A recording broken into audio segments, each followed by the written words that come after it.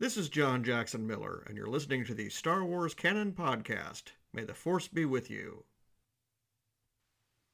There are stories about what happened. It's true. All of it.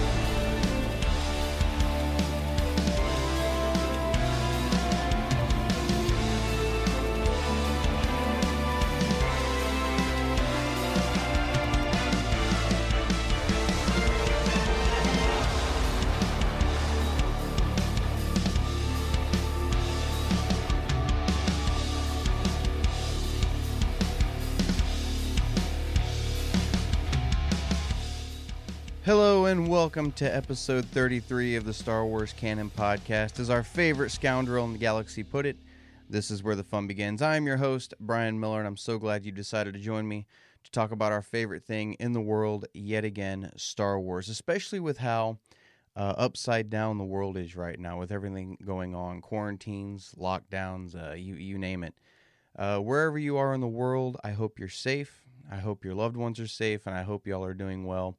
I've had a few listeners ask if everything is good here under my roof. And yes, Kirsty and Jensen are doing very well. I had a little bit of a head cold last week. I actually recorded a new episode of the podcast. I recorded this episode last week, but I went back to start editing it and listen to it, and I wasn't happy with the way I sounded. Very stuffed up and very congested. So I decided to scrap that episode and just wait a week until I felt a lot better and do it now. So that's what I'm doing now. So with all the crazy going on in the world, let's try to get our minds off of it. There's quite a bit to talk about in this episode. Rosario Dawson possibly playing Ahsoka Tano in Season 2 of The Mandalorian. The novel for The Rise of Skywalker has released, which we are going to talk about at length here in just a little bit. And I've got a handful of mailbag questions from you guys and gals. So it's going to be a fun episode this week. Also, please forgive me if I sound muffled from time to time. I had a wisdom tooth cut out on Wednesday. So I'm still a little swollen and still having a little bit of pain. But for the most part, I think I'm good to go. So let's get this show on the road, guys. So anybody who's been listening for probably the last couple months knows that I've been working on a passion project of mine, the Star Wars Canon Podcast mobile app. I have decided to change the name of it. There's reasons behind it. I explained it to Kirsty. Kirsty said that she felt like it made a lot more sense to call it just the Star Wars Canon mobile app. And then I'll have the Star Wars Canon Podcast on there. So I didn't change anything in the app. It's just going to be simply the name, so it's going to have its own logo and everything like that. But for those of you who are tuning in for the first time, and this is the first time you're hearing about it, I have been working for over a year on a mobile app for Canon Junkies, basically keeping all of the Canon in order, keeping it all in a timeline where you know what's what, and links to where you can find all of this stuff. The Star Wars Canon mobile app is going to have all of the following. It'll have a link to the RSS feed for this podcast, so you'll be able to listen to it in an audio player in-app, just the audio-only version. There'll be a link to the YouTube channel, so you can watch all the YouTube videos from the Star Wars Canon Podcast channel right there in the app. I'll have the entire timeline on there of everything that is canon broken down by story arc. So Clone Wars was really the big thing that I focused on with the story arcs, especially considering that there are some of the Age of Republic comics that came out earlier last year happened during some of those story arcs, so I threw those in there as well. But it's all broken down by story arc. Very easy to find everything. And then there's going to be links to all the canon you can possibly order online or get through your phone in this app. So right now, the biggest thing I've been working on now is getting all the information put in for each and every individual comic issue that's come out so far, which is like 450 comics now that I've gone back and looked at it. It's like 450 issues that I had to go back and put information in, and links to the digital, links to where, I haven't done links to where you can get the print yet, but there's links where you can get the digital because I have a plan for the print, but I'll let you guys in on that later. But as far as novels go, there's different mediums you can get the novels in. You can order the hardback, have it delivered to your house, paperback. You can you can download the ebook, you can download the Audible, all right inside this app. So not through the app, or not from the app, but through the app. I want to make that very clear. I'm not making anything off this thing except for maybe the paywall that I might put the timeline behind. I was thinking about it. I had a lot of people comment and say that because I asked you guys when I first started working on it. Well, I shouldn't say when I first started working. I asked you guys pretty recently, actually, if you guys would be willing to pay $1 for an app like this. And the response was overwhelmingly yes, So I decided that I wasn't going to make the app $1. I'm not going to do that. What I'm going to do, though, is I think I'm going to put the timeline behind a 99-cent paywall. I think that's what I've decided to do. That way people can still download the app. They can still find where to get all the canon stuff that they want to get, everything like that, for no charge. The only thing that I've really done, because I'm not responsible for any of the canon material. I'm not responsible for any of it coming out or anything like that. So I don't want people paying me because Disney came out with this stuff. That's not what I'm after. What I do basically is keep it all in order, so everybody knows what they're talking about. So that's really the only thing that users of the app are gonna. Or if they want to pay for it, they can. So I'm thinking about putting the canon timeline behind a paywall. Wouldn't be much. Be like I said, 99 cents.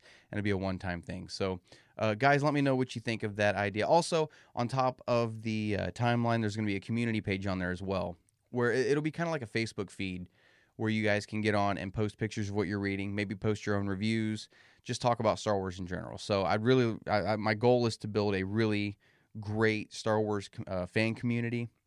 One where everybody is accepting of everybody else's opinions, whether they match up with their own or not. Because I think we can all agree that the Star Wars fandom has gotten a little... there's a little more of a toxic aspect to it now than there used to be. So I'm hoping to build a really good community around that. So that is what the Star Wars Canon mobile app is going to have. Last week, we were supposed to go to Arkansas for a week to visit my aunt and uncle. So that we could take Jensen down and they could meet him for the first time. But because of everything going on in the world, we decided to cancel our trip. I wasn't feeling real great anyway, so I'd already taken a week vacation from work, and I just decided not to cancel it. So I took a week off last week and sat down and really got a lot done on this thing. I'm really, really happy with how much work I got done on it. And I told Kirsty that if there was ever a progress bar on this thing you could visually see, I feel like I really filled it up during that week. So I got a lot done on it. I'm very, very, very close to having this thing out. So keep an eye out for that, guys. I'm very excited about it. So enough of that. Let's get on with some of the news that we have to talk about this week. And really the big story that has come out is Rosario Dawson playing Ahsoka Tano in Season 2 of The Mandalorian. I believe last week when I recorded the first draft of this episode, I'll just call it that, when I recorded this, when I attempted to record it, I think at the time it was still a rumor. I think since then, and if I'm mistaken, let me know, guys. I'm sure you guys will let me know. I believe it's been confirmed by Deadline, and I believe it was also confirmed by Variety as well, which lends a lot of credence to this.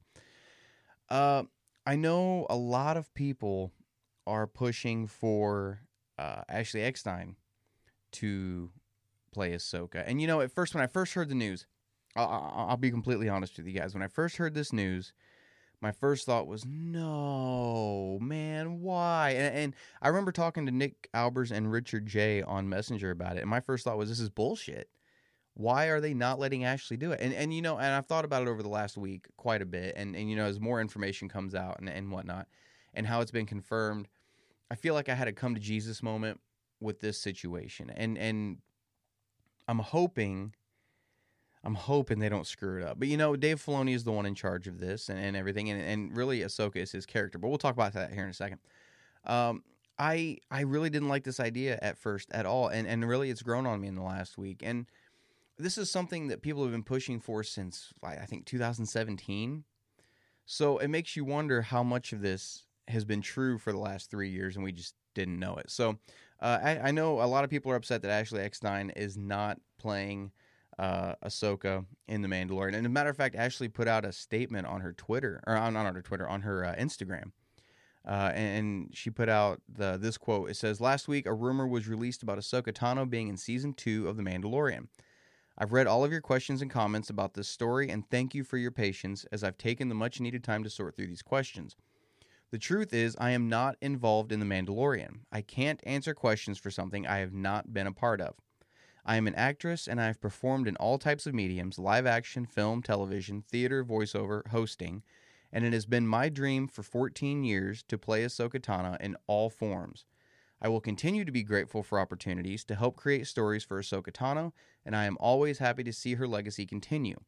I am only one member of a tremendously talented team of people that it takes to bring Ahsoka Tano to life.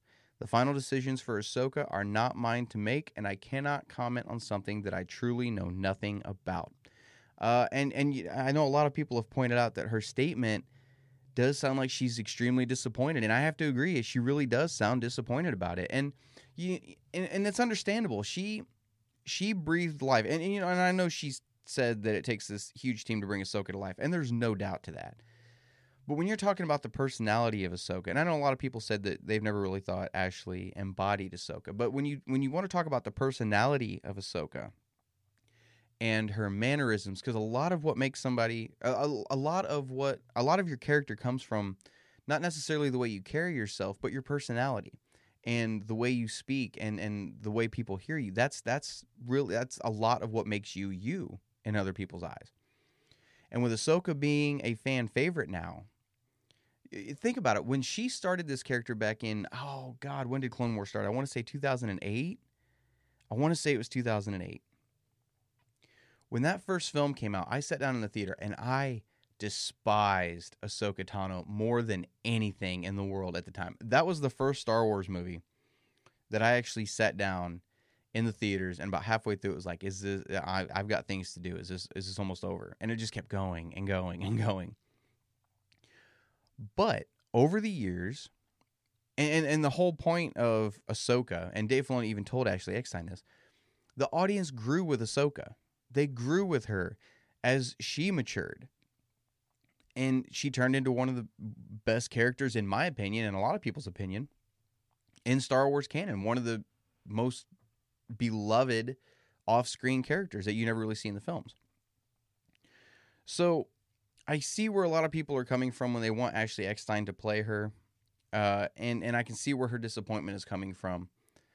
But at the same time, you've got to take a step back and you realize she can't play this character forever, okay? I know she's the one that breathed life into this character, and she's the one that got the character to where she is now. I get that. But at some point, you've got to pass the reins off to somebody else. I mean, look at all these other characters that we said nobody else could ever play that character.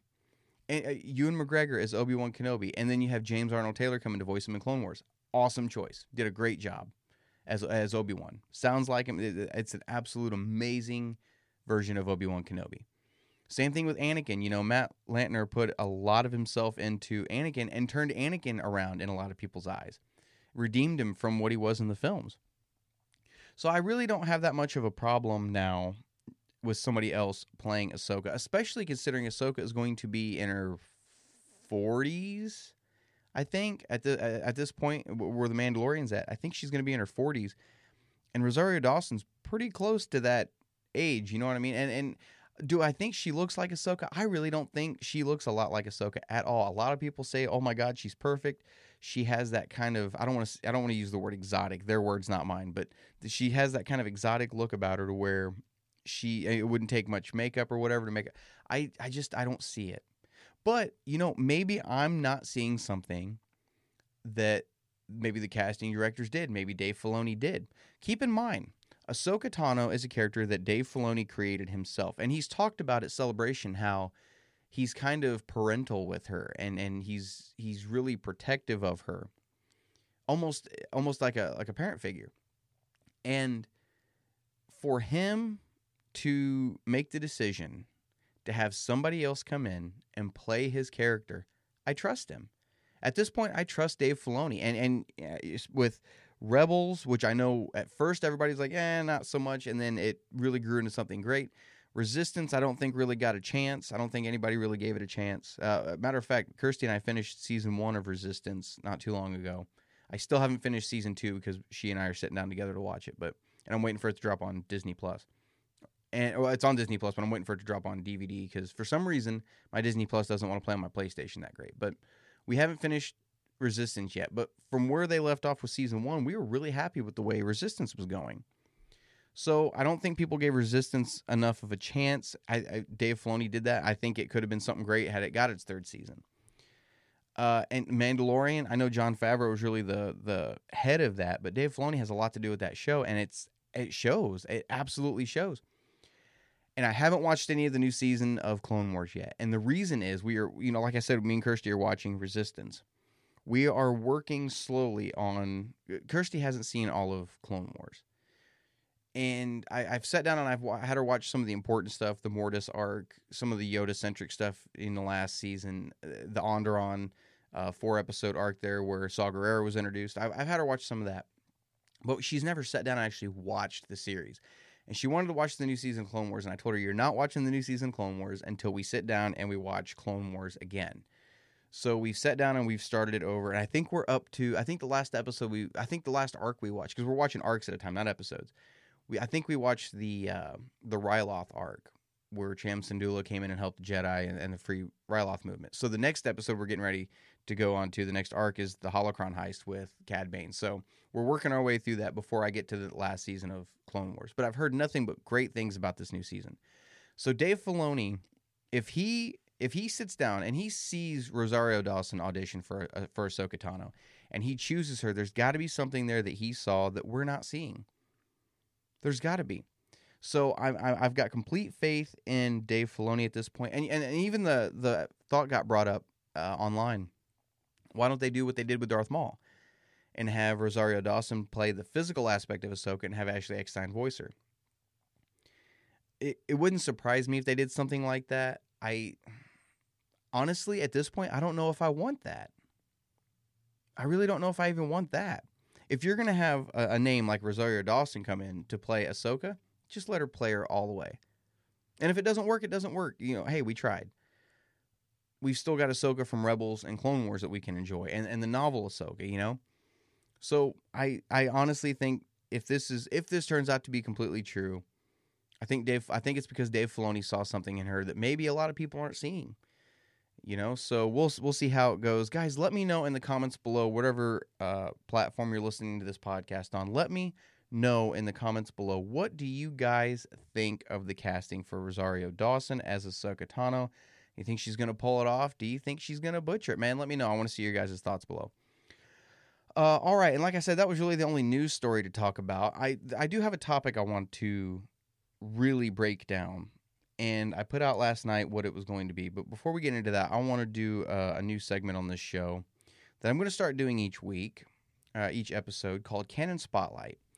And what I'm going to do is pick a piece of canon material that has come out, a novel, a story arc of comics. I'm not going to do individual comic issues. We'll do TPBs of comics. Those are bound stories. So we'll do maybe a TPB of a comic, a 5-issue run, 4-issue run, something like that.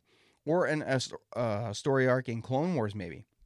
Or maybe a couple episodes of Rebels or Resistance, something like that. But actually sit down and break it down and review it. Because I really don't have a lot of review material on the YouTube channel. So we're gonna start doing some of that. So this week, the first segment ever for Canon Spotlight, we're going to talk about something that just came out a couple weeks ago. And we're going to talk about the novelization of The Rise of Skywalker by Ray Carson. Now, this is a novelization.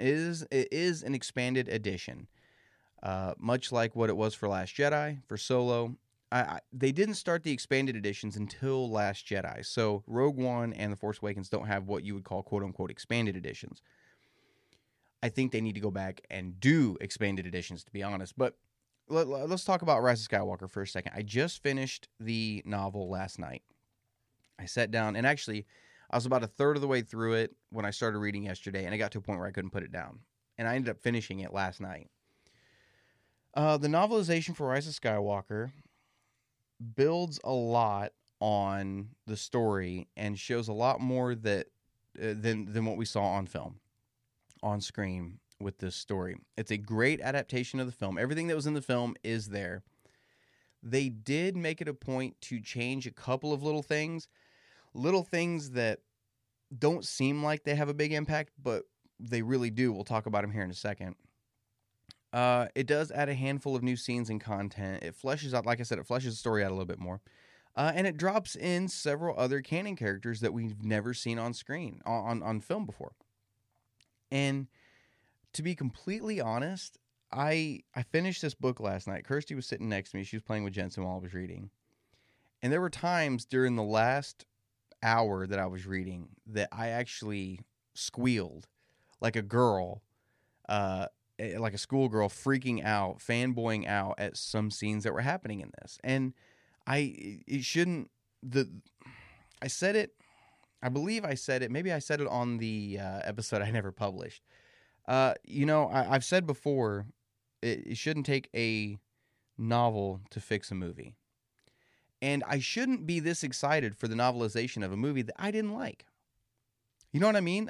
When you don't like a film, if they're coming out with a novelization, you should be like, well, there's no point in me picking up the novel. I've already seen the movie, didn't care for it. Even if you did like the movie.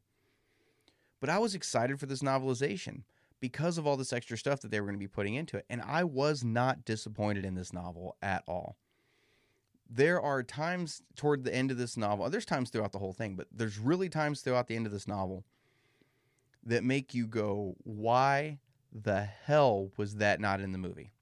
This book, look, I already did not like Rise of Skywalker, and I watched it for a second time last week on digital, and there are things about the movie that it does have going for it, but it's not a lot. I still stand by it being the worst Star Wars movie they've made. I still stand by that it was just a hot mess. After reading this novelization, I hate the movie more than I did before my second viewing. The second viewing of the movie kind of redeemed it a little bit in my eyes. I read this book and I hated it more than I did when I walked out of the theater for the first time. Episode 9 is a hot mess in my opinion. And this novel, I think, saved that story. And it's absolutely great. Whether you liked The Rise of Skywalker or not, you need to read this novelization. This novel, like I said, adds in a bunch of extra canon characters. It has little cameos in it for people like me and you who keep up on all this canon stuff. It pays off in this book. There are scenes in this book that you're just like, oh, yes, that's awesome. But for the most part, when it's lining up with a film, it's just the adaptation of the film. So take that as you will.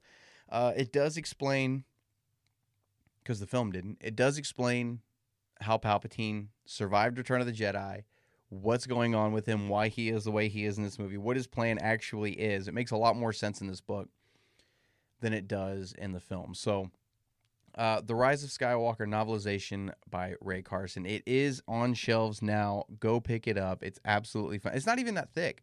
You could sit and read it in a day if you just wanted to. If you sat down in the morning and you'd be done in the afternoon with this thing. But it's a lot of fun to read.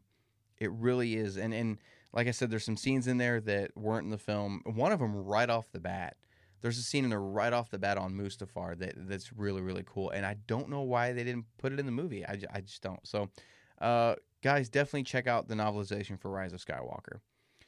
All right, so on to the main topic for this episode. And speaking of the novelization of Rise of Skywalker, that's basically what this main topic is going to be about. Before I get into this, though, I want to let you guys know that this is going to be kind of, I don't want to say spoiler heavy. There's going to be spoilers in this segment for the novelization of Rise of Skywalker if you guys haven't read it yet.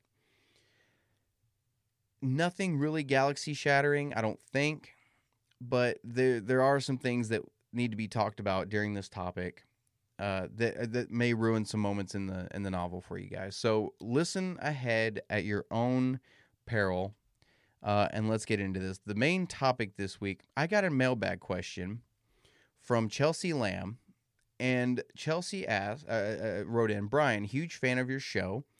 I've heard you say that the novel for The Last Jedi was better than the film. Is the novel for Rise of Skywalker the same way? Would love to hear your thoughts on the trilogy as a whole as novels instead of films. Thanks for the question, Chelsea. And I read this mailbag question, and I was just going to use it as a mailbag question. But the more I thought about it, the more I realized there's more to break down for this than really what a mailbag question answer, I guess you could say, segment would. It would be a long ass answer. So I decided to make it the main topic for this episode.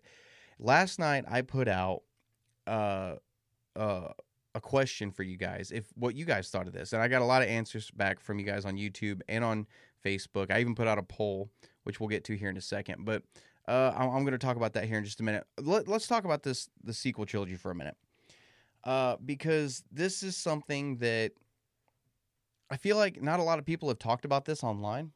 Now, granted, I don't listen to a lot of other podcasts, not because I don't support other podcasts or I see them as, competition.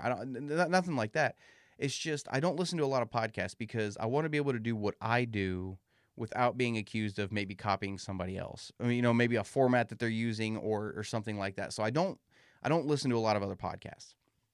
Just basically so I know what I'm doing is, came from here. So but I haven't seen online a lot anybody really talking about this, and maybe it's out there and I just haven't seen it. But let's talk about the sequel trilogy for a second.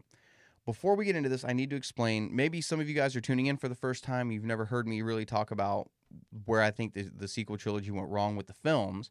So I'm going to cover that real quick before that way you guys kind of know where I'm coming from when I talk about these novels. All right. So you kind of know what mindset I'm in when I'm discussing here in a little bit what I think of the sequel trilogy as novels. The sequel trilogy of films, I said it during my Rise of Skywalker review for the film.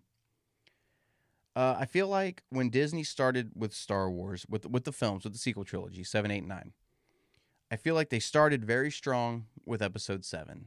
I feel like Episode 7 was a great jumping off point for a new trilogy. I think it filled me with a lot of hope because I was worried during the last couple weeks leading up to the film. Oh God, what if it sucks? What if it sucks? And those worries were put to rest. Now, I know not everybody loved The Force Awakens. It was generally well received. It wasn't universally well received, but it was generally well received. And like I said, I think it was a great jumping off point for the trilogy. And I think once that film came out and it got, decent feedback, I feel like Kathy Kennedy said, okay, cool. Now let's do something they're not expecting. Let's take it in a direction they would never see it go. And she hired Rian Johnson to do The Last Jedi, to do Episode 8. And Rian Johnson made, whether you liked it or not, you have to admit, the most controversial Star Wars movie ever made. This is the movie that divided the fan base more than I've ever, to a point where I'm not entirely sure it's ever going to recover from it. I really don't think it will. He made a movie that took risks and took characters in directions that a lot of people didn't like and did things that a lot of people did not approve of with Star Wars. When I came out of Episode 8, I did enjoy the film. I liked the fact that it was something new and it was something unexpected. But the majority, I don't want to say the majority, half, let's say half, I'll be generous, half the fan base really did not enjoy it at all. And they let Rian Johnson and Disney have it. They let their feelings be known in a way that I've never seen, in a way that made me embarrassed to be a Star Wars fan sometimes to get online. I even said something about Star Wars at one point, and somebody was like online, and somebody said, "Oh, you're just a Star Wars fan. You just piss and moan about the last." No, actually, I really enjoyed the last movie, but it made me embarrassed to be a Star Wars fan. And because of all that backlash, I feel like Kathy Kennedy and Bob Iger and company took a step back and went, "Oh shit, we messed up. We really messed up. They didn't take that the way we thought they were going to.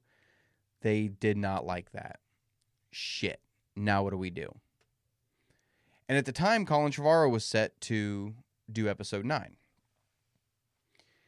And I feel like Kathy, and like I said, I don't know any of this to be true. This is just my opinion, my theory, kind of my mindset of how I kind of saw this go. I feel like Kathy took a step back and went, okay, we need to play Episode 9 safe. We've derailed this thing. We need to do something that we know will bring fans back. And I think that's why they brought JJ back. I don't think it had anything to do with Colin Trevorrow not knowing what was going on with the trilogy at that point, because we'll talk about that here in a little bit on a mailbag question. But I think she decided to go with a safe choice. And that safe choice for Episode 9 was J.J. Abrams. He had made a Star Wars movie for them already that was generally well received. I think he was the safe bet for them. And I think, honestly, that I don't want to say that was the right call, but at the time, I could see why she thought it was the right call. And I feel like she went to JJ and said, look, we started strong with your movie. It was great. And you left and we derailed this thing. There's no fixing it. It's too late. We've got fans rioting. We've got fans petitioning to have episode 8 stricken from canon. We've got fans calling names or directors' names. We've got fans calling actresses' names. We've got people losing their minds. And Star Wars names getting dragged through the mud right now. What we need you to do is make a Star Wars movie that is acceptable. Nobody's expecting you to work a miracle here. You're not going to win no matter what you do. So make a movie. We'll get it out. Hopefully it's good. Hopefully everybody likes it. If not, we're going to wash our hands of this trilogy, get past it, on to the next big thing we have planned, which at the time, now we know. At the time, I don't know if they knew it was going to be that, but now we know, hey, maybe we'll get on with High Republic. Get on to a new era. Let's get this thing in the can and get it over with. Nobody's expecting you to make the next Empire Strikes Back. Just get it out. I really feel like that's the mentality they took. Especially, at a celebration leading up to episode 9 when JJ unveiled not even when he unveiled the trailer, at the panel at Celebration for episode 9. He didn't seem as excited. I guess is the best word I can use. He didn't seem as excited as he did when he was working on The Force Awakens. He seemed very subdued. He seemed tired. He seemed... I just thought he just didn't seem like he did when he was doing 7. It was pretty much just get on stage, answer some questions. Hey, here's Steve's trailer. We got a lot of work to do. Bye. And that's really all it was. And I really feel like that's kind of the direction they took, or not really the direction. I think that's the process they kind of went through, and I think that's why episode 9 turned out the way it was. Now, don't get me wrong. I know there are a lot of people out there that really enjoyed episode 9. That's awesome. I'm glad you enjoy episode 9, the film. I'm glad you do. I'm not going to take that from you. I wish I liked it. I wish I could have walked out of episode 9 going, that was the best damn Star Wars movie I've ever seen. I wish I could do that. But the truth is I can't. But I'm not going to begrudge you guys and gals that did enjoy it. I'm not going to do that. So remember, this is all just my personal opinion. So that's kind of where I stand on the sequel trilogy. And like I said during the review for Rise of Skywalker, the novel, I hate episode 9 even more now, knowing what could have been. Right. So with all that being said, let's talk about the novels. Now, the novel, let's just talk about each one individually, okay? The first novel, The Force Awakens, I think it came out in March of 2016, if I'm not mistaken. Came out pretty quickly after the film, but I feel it was Alan Dean Foster, I believe, wrote it. There wasn't a lot of extra stuff in the novelization from what the movie was. There were a couple of little, inner monologue things where you kind of hear what characters are thinking, or, hear voices in their head and stuff that you couldn't see in the movie.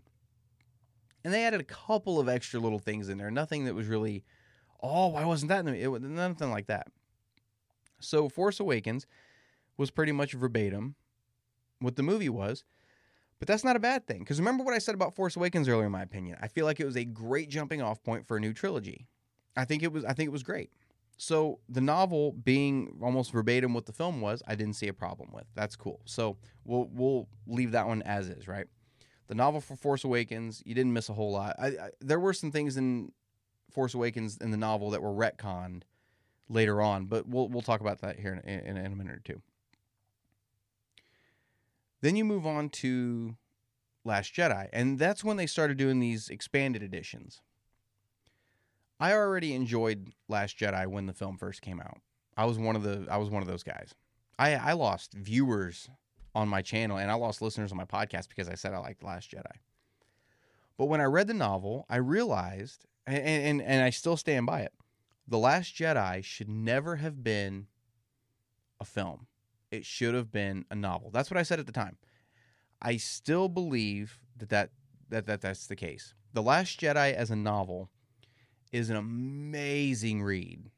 It's amazing. You've got Luke's third lesson for Rey in there. You've got a lot of the inner monologue with Luke, kind of what he's thinking at the time. some of his, I don't want to say visions, but his dreams of what it would have been like to still be on Tatooine instead of leaving. Stuff like that just builds on the story so much. And it's just so amazing to sit and actually read. And there were some extra things in there as well that really fleshed out the story for Last Jedi. And I told everybody, even if you didn't like The Last Jedi, go read the novel because it will redeem the story in your eyes. And I got a lot of emails from people saying, hey, I hated Last Jedi. I took your advice. I read the book. And yeah, you're right. I like the book. And it was a great novelization. And you guys heard my thoughts on Rise of Skywalker, on the novelization for it. Great novelization of a film I did not care for. So, I feel kind of flip-flop from some of the fans that didn't like Last Jedi, that read the book, that read the novel for Last Jedi and really enjoyed it. I feel like one of those fans now for Rise of Skywalker. So the novels have always, I feel like, in my opinion, been, I don't want to say superior to the films, because I don't want to say superior, but I guess that's really the only thing I can say. And that's kind of expected with it being a novel. But that's not what I'm getting at. Here's what I'm getting at with this trilogy. I feel like this trilogy should never have been put to screen. It should never have been a set of films. It should never have been anything more than a trilogy of novels. Had Disney come out and said, look, we're not going to do films for episodes 7, 8, and 9. Instead, we're going to do novels. At the time, I know a lot of people would have been really pissed off. I would have been one of them. But looking back now at this whole trilogy and reading all three of these novels now, I completely believe this trilogy should never have been filmed. It should have been simply a trilogy of novels. I feel like Disney should have come out and said, we're not going to do episodes 7, 8, and 9 as films. They're going to be novels. A lot like what the Thrawn trilogy was in the EU back in the day. It says right on the back of the cover for Heir to the Empire. It's the official continuation of the Star Wars trilogy. That was those were your next Star Wars movies. And they were great. I do feel like they should have just made these films as novels. Now, I will say this. I don't think the trilogy itself really would really benefit with these stories being the trilogy, quote unquote, as novels, because I still stand by the fact that this trilogy does not feel like a trilogy. The films don't feel like a trilogy. The novels don't feel like a trilogy. It feels like three standalone stories that have nothing to do with one another. It really does. Don't get me, there are underlying arcs throughout them that you could maybe say is what the trilogy was actually about, but what was the trilogy actually about? And even though these novels are better than the films, they're still based off the films, and they still don't have any coherency between them. It feels like a great 3-novel series of stories that took place after episode 7 that followed the same characters. That's really what it feels like. So I do believe that this trilogy should never have been filmed. It should have been novels from the get-go. And it just doesn't flow together as a trilogy. Now, I put a poll on YouTube last night. I tried to put it on Facebook, but for some reason I couldn't get a poll up on Facebook for some reason. But I put the poll up on YouTube, and I asked, what do you guys think? Do you think it would have made more sense as films, as novels, or does it not make any sense at all? You guys let me know what you thought, and you guys left some comments talking about it. On YouTube, 60% of you said that the trilogy was better as novels. 15% of you said better as films, and 25% of you said it makes no sense at all. Some of your comments from YouTube and Facebook, I've got them here. Let's see here. YouTube user Rapper Riders said the novels are post-release damage control. Of course they are objectively better. I agree with you. I agree that because the novels come out after the films, they do try to fix some things. Because one of the things I didn't talk about with these films, I mentioned it earlier, but I didn't really elaborate on it, was some of the little tweaks that they made to Rise of Skywalker in this novel to kind of fix what people talked about after the movie came out. And one of the biggest things that, well, not one of the biggest, but one of the things that I saw that everybody was talking about was the fact that, you know, they said they retconned Poe Dameron's history with him being a spice runner now and all this stuff. In the film, it talks about, I believe it was it Zori? I think it was Zori. How she made the comment how Poe left to join the Resistance. But in canon, we know he joined the New Republic and then later the Resistance. And it kind of retconned that a little bit. In the novel, they did fix that to where it said he didn't leave to join the Resistance. It said he left to join the cause. So you could interpret the New Republic as the cause, right? So they did do certain things in the novels to try to maybe tweak it here and there to fix things, right, for later on down the story. So now if the Poe Dameron novel comes out later this year and there's no New Republic in between him leaving and going to the Resistance, then yeah, I'm going to have some bitching to do. But as of now, I feel like they're trying to fix it. So no, I do agree with you. Facebook user Dave Johnston says the books definitely help gain a better understanding of what's going on. All of the extra scenes and insight to characters' thoughts are why I enjoyed them. I was talking to Kirsty last night, and one of the things I told her was one of the things that makes these books better than the movies is you can actually see what the characters are thinking, and some of it's actually, I mean, sometimes it's humorous. You know what I mean? And it does help add to a scene, being able to get that insight. YouTube user AAMJ00. Generally, novelizations of any sort feel more comprehensive just because the medium allows to enter the thoughts of characters, and it's also after the movie, so you know what stuck the landing. So I don't think it's a fair comparison. That's fair also. YouTube user Steven, and I'm going to butcher this name, I'm sorry, Lavigny, I think is how you pronounce that. The fact that they don't explain how Palpatine came back in The Rise of Skywalker, except for in the novel, frustrates me. As well as the scene when all of the ships pull up to Exegol at the end is so much better in the novel with the one-off lines from other canon characters. Also, The Last Jedi should have been a novel to begin with because it's very unsatisfying and doesn't do a whole lot besides kill Snoke and Luke. No, everything you just said there it pretty much sums up how I feel about this. The one-off lines from the canon characters, that's when I started freaking out reading this book. When you started hearing... and this is kind of where some of the spoiler stuff will come in if you guys haven't read the book. That's when I started to freak out when I started seeing that the Ghost was reporting in, that Alphabet 2 was reporting in, that Zay Versio from Inferno Squad was reporting in, that Kaz from Resistance was reporting in, as all these ships are coming out of hyperspace at Exegol. I was losing my freaking mind. Phantom Squad was there. I was dying. You are kidding me. And at that point, that was when I realized I hated the movie.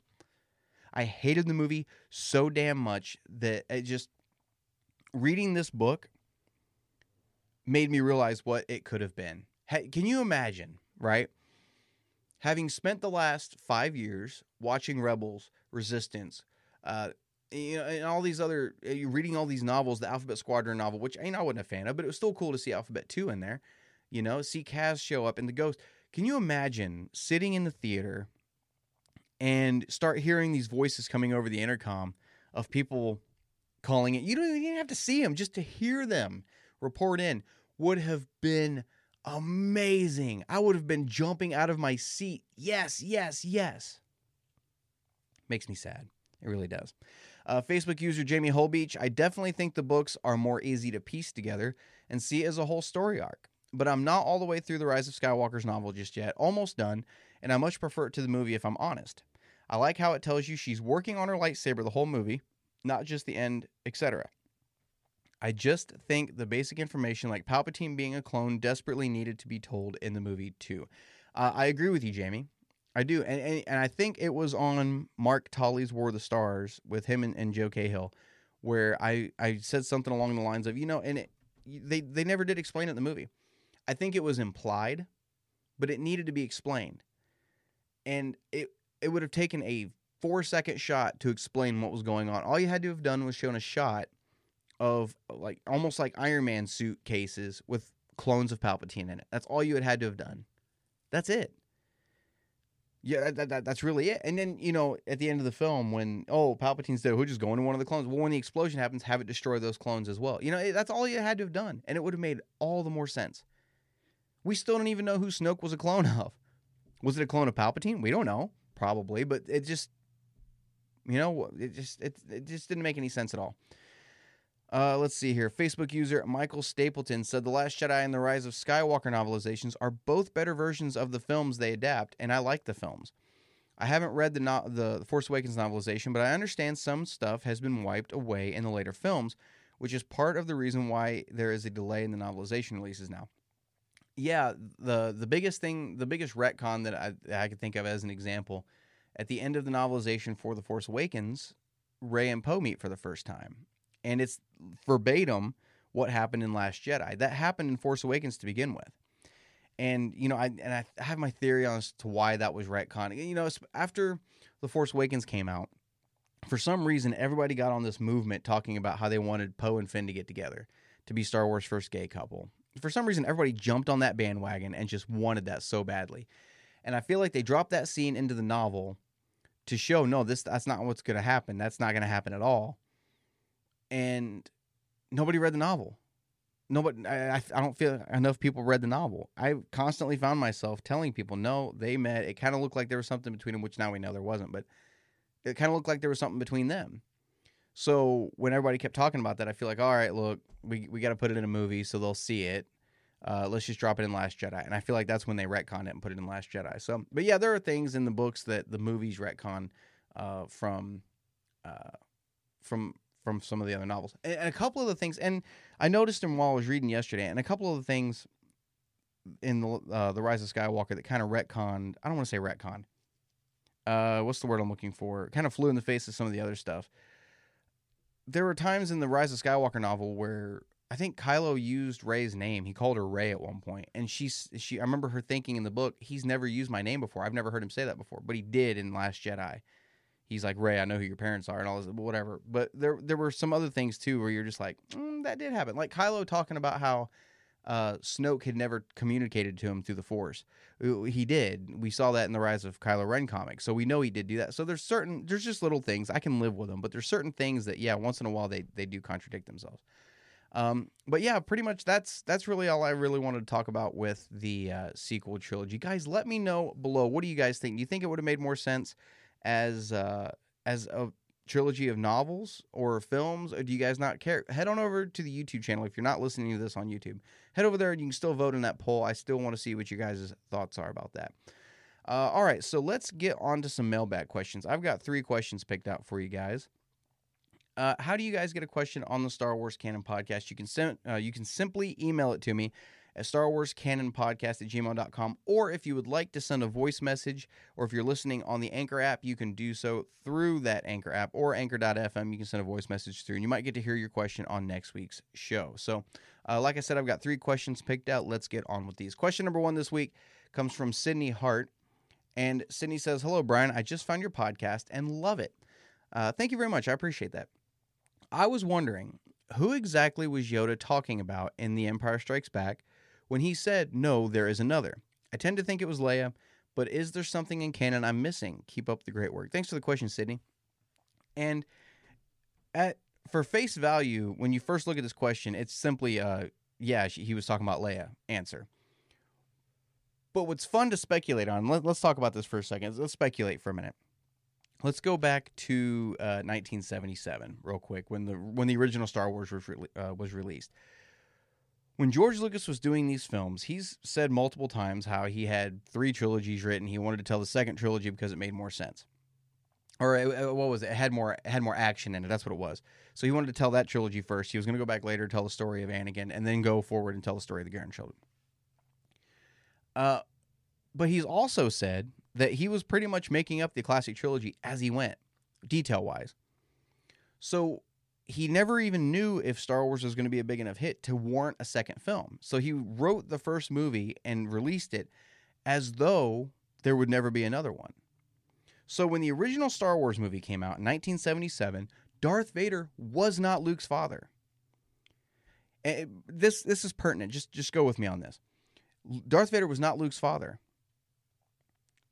Luke's father was Anakin Skywalker. He had been betrayed by Darth Vader and murdered by Darth Vader.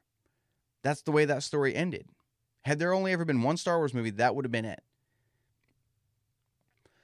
So now we come to The Empire Strikes Back. And remember, Lucas is just making these up as he goes. When Yoda says that line, "No, there is another," he hadn't written that Luke and Leia were brother and sister yet. That didn't come until he was writing Return of the Jedi. He and to back that up, if he had planned on Luke and Leia being brother and sister in Empire, they wouldn't have kissed on Hoth the way they did. Now, knowing what we know now, looking back, they didn't know, obviously. But why would you drop something like that into one of your movies if you're just going to, in the next one, say, "Oh, no, we're just kidding, they're brother and sister," and have everybody go, "Ew, really? Why would you do that?" So, in 1980, when The Empire Strikes Back came out, who was Yoda talking about? Who was the other? Now we know through canon, now with the expanded, I don't want to say the expanded, the Disney canon and everything that's come since then, we do know he's talking about Leia. Whether it's the short story and from a certain point of view where he's pretty much convinced that the Skywalker that's going to come train with him is going to be Leia, not Luke. How Yoda always thought Leia was the one that was, I don't want to say the chosen one, but the one that was supposed to destroy Darth Vader. There's that. And the fact now that we know that they're brother and sister. And now that we know that Leia was like ridiculously powerful and she gave it up. So who exactly was Yoda talking about in The Empire Strikes Back in 1980? I'm not talking about now. Now we know it's Leia. But back then, who was he talking about? Was there another Jedi out there that Lucas maybe thought about teasing? Or, what was it? We don't know. Now, and I know it's pretty cut and dry that it's Leia nowadays, but I know there's still theories going around that it's Ezra that he's talking about, that it's Ahsoka that he's talking about, that there's other Jedi out there that he's probably talking about. But it's fun to speculate. Who was he talking about back in 1980 before Return of the Jedi started to be written? So it's interesting. But I just kind of want to talk about, I wanted to touch on that a little bit. I hadn't really thought about that until I got this mailbag question. And it's fun. Like I said, it's fun to speculate on. So thank you for the question, Sydney. It was Leia. He was talking about Leia. That's all it was. Thanks for the question, though, Sydney. I appreciate it. And thank you for being a listener. I do appreciate that as well. Question number 2 this week comes from Colin Sutton. And Colin writes in, says, "Hey, Brian, a friend told me about your show, and I love it. Thank you. I appreciate that. I know there are a lot of people who claim Lucasfilm didn't have a full plan coming into this trilogy. But J.J. Abrams has stated he wanted Palpatine all the way back when he filmed The Force Awakens. What are your thoughts on the debate? Cheers." Thanks for the question, Colin. Yeah, now they're trying to come out and say that they had a plan the whole time, that Palpatine was going to be the big baddie the whole time in Episode 9. That he was the one pulling the strings behind the scenes in 7 and 8. I don't believe that to be the case. As much as I want to believe that that's the case, I don't believe it's the case. There have been interviews that have come out since, and some of the special features for Rise of Skywalker have really put the nails in the coffin that there was no theory. There were interviews with Ian McDiarmid talking about coming back as Palpatine. He said, and these special features were shot during filming of the movie. So he had made the comment about a year ago, JJ called him or emailed him and said that, hey, we're thinking of using Palpatine again. Would you be willing to do it if we did? If that was the plan the whole time, there's no if. There's no we're thinking about. It would just be, hey, this is what we're doing. If you don't come back, we're going to have to figure something else out for Palpatine.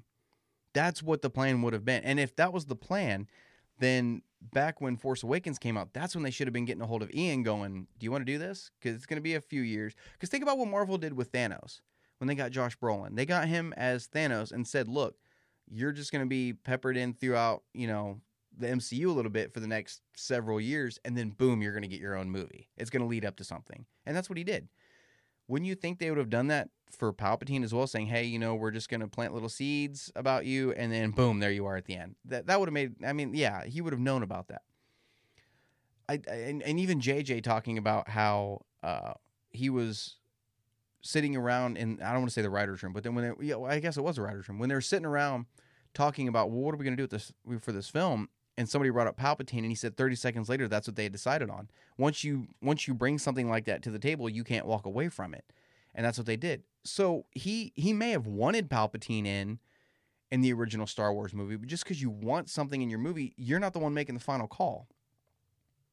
You know what I mean? So just because he wanted to have Palpatine in his movie doesn't mean that that's what the plan was. Wanting something and having a plan are two completely different things. So no, I don't believe for a second that there was going to be that there was a plan that Palpatine was shoehorned in. It was one of those things, like I said earlier, about how Kathy wanted fans back after Last Jedi, and she was pretty much trying to throw a nostalgia party at fans, trying to get them back for this movie. And there was no plan, especially considering now that we have read Colin Trevorrow's Duel of the Fates, his version of Episode 9 that they were going to go with until everybody hated Last Jedi. Palpatine's nowhere in that. Palpatine is nowhere in Duel of the Fates.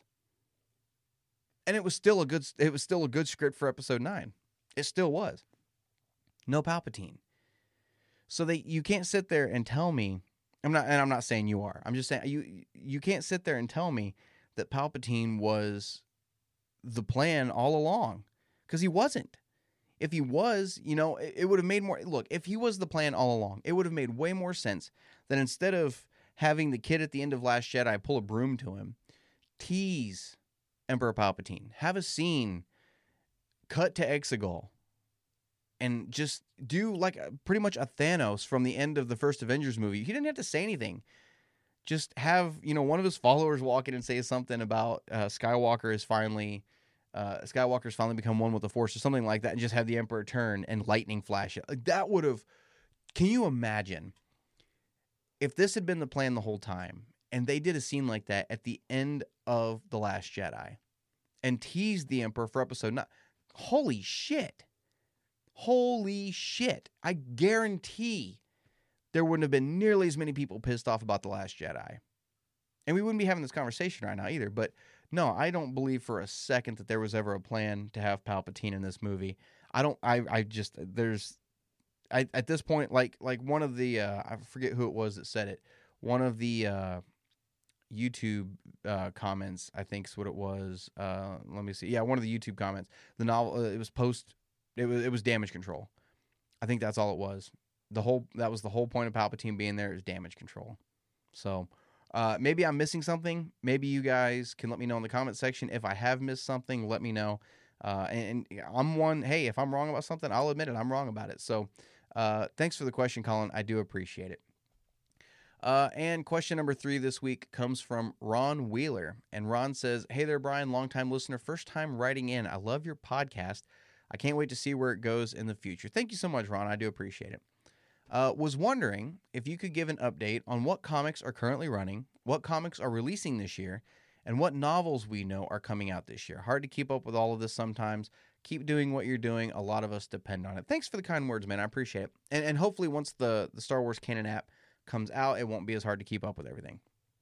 But to answer your question, there are a lot of novels and a lot of comics. Oh, I shouldn't say a lot of comics. There's a lot of novels coming out this year.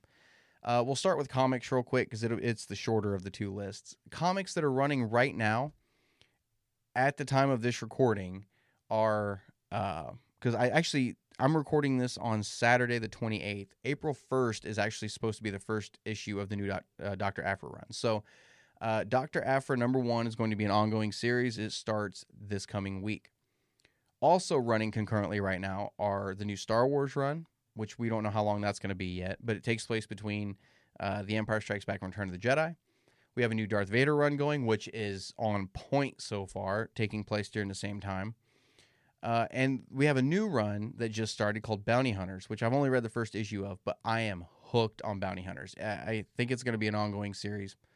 So we're also going to have the IDW Star Wars Adventures comics running still. And I heard a rumor. I don't know if there's anything to it yet.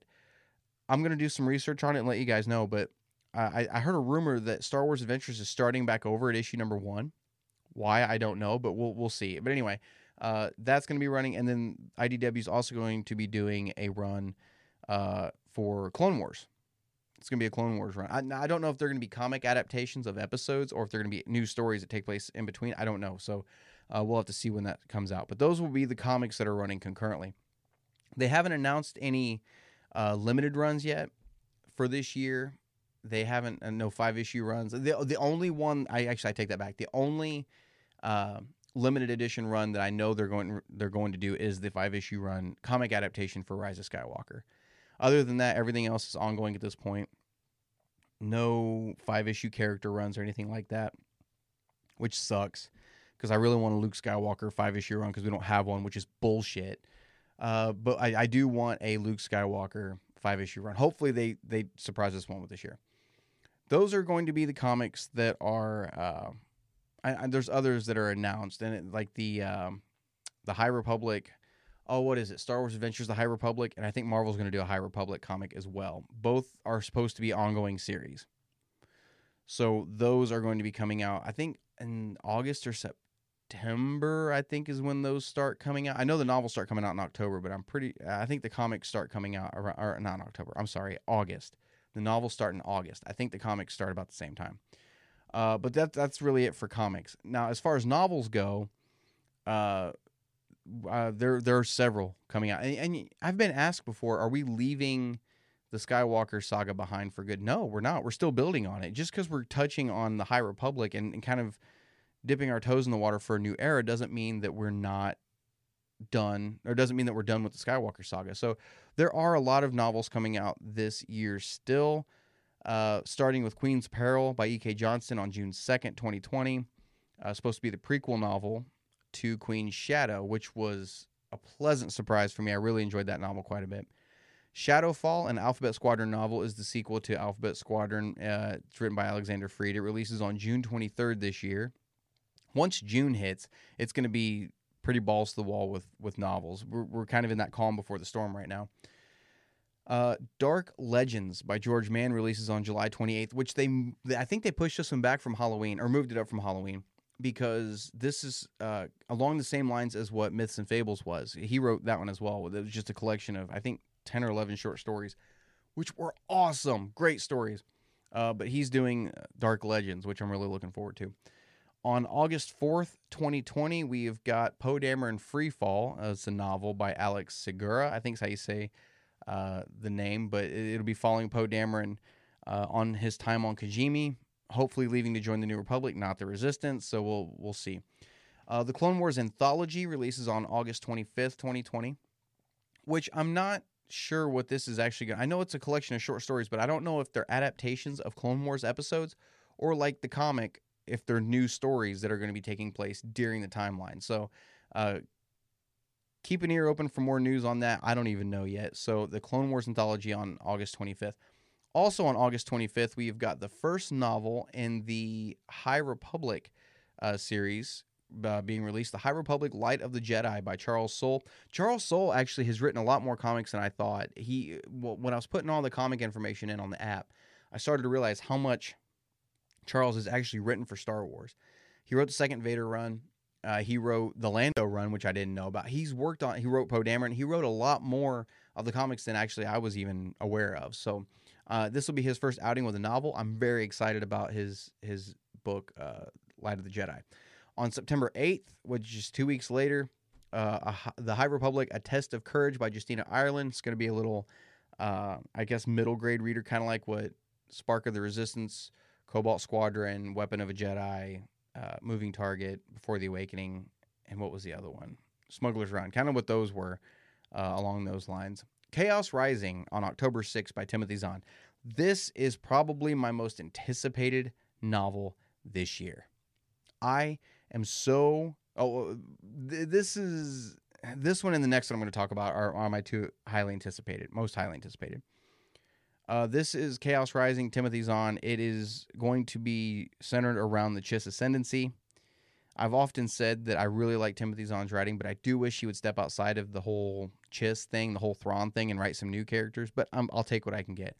This is book one in a trilogy. The fact that he's planned this as a trilogy from the get-go gives me a lot of hope. This is awesome. I can't wait for this. And then on October 13th, a week later, we have Claudia Gray's The High Republic Into the Dark, which will be a young reader, kind of like what Lost Stars was that she also wrote.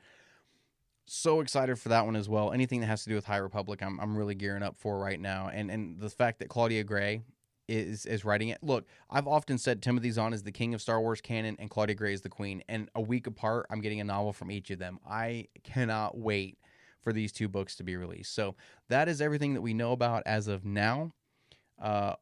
They may do more announcements at Celebration for, I think Celebration's in August this year. You guys let me know that because I wasn't even sure there was one. If they're still going to have it with everything going on in the world. But I'm sure there'll be more announcements then for stuff coming up probably early next year, or books for early next year. But guys, we'll see. But that does it for mailbag questions, and that does it for this episode. Thank you guys and gals for tuning in this week. I sure appreciate it. If you're new to the podcast and you like what you hear, be sure to give me a follow on whatever app or site you're listening in on. Check out the YouTube channel for upcoming reviews, interviews, and reaction videos, as well as the Facebook page to stay up to date on what's going on with the Star Wars Canon podcast. Be sure to check out the Patreon account as well if you'd like to help support the podcast in any way. If you'd like to get a question on the podcast, you can send it in to StarWarsCanonPodcast@gmail.com, or if you have the Anchor app, you can record a message and send it to me that way. All of those links can be found. Oh, I hit the wrong button. Looky there. I did hit the wrong button. Like I said, thank you so much for tuning in, and as always, may the Force be with you.